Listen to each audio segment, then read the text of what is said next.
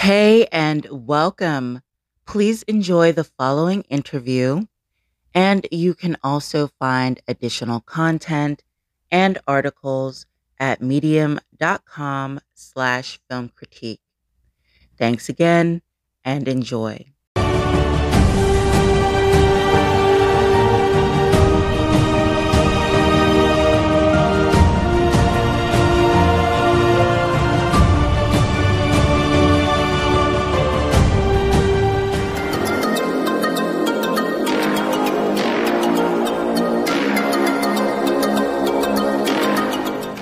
Okay. Um, so one thing I really like about this show is the fact that it shows so much of what life was like back kind of like in that era and how it's kind of different now. Like there are certain references. And I wanted to know, how do you think that that will impact people today going through like a lot of this similar things? Like, how do you think it will influence people and maybe help them through?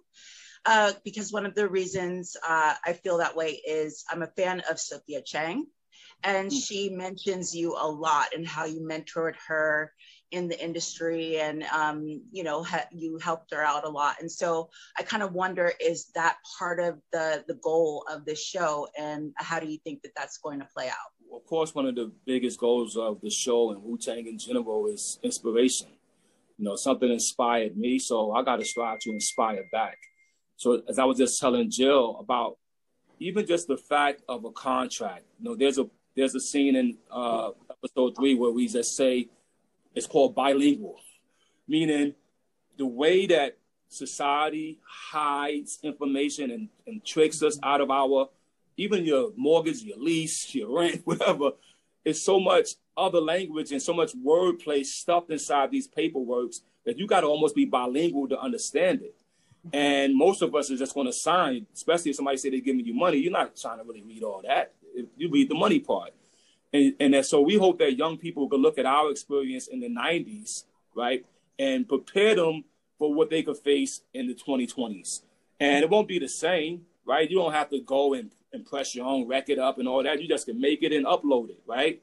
But still, what about your copyright, right? What about the infringement on somebody else's copyright, And what about the value of what it is in the long term? So we try to show that. Then even more just in the street level, there's so many of us that's attracted to street life. It's just an attractive thing. And, there's a thing now that I think they call it, I'm not going to say the word, but it's a genetic thing that says that some genetics are basically from the trauma of our past. It genetically alters you, and we're living out that genetic alteration. And we got to change that. We always see, Mario Van Peebles pointed this out to me. So Mario is a producer on this season. He's also directed maybe 3 episodes, and he did a great job.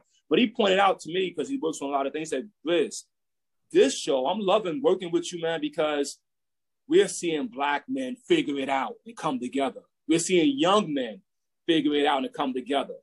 And that's something that we don't see a lot of. And he said, I'm happy to be a part of that. And I didn't think about it in that way, because look at Nino Brown. He was all about Nino Brown.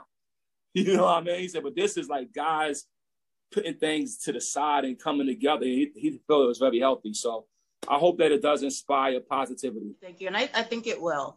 It has that feel to it. Thanks, Nancy.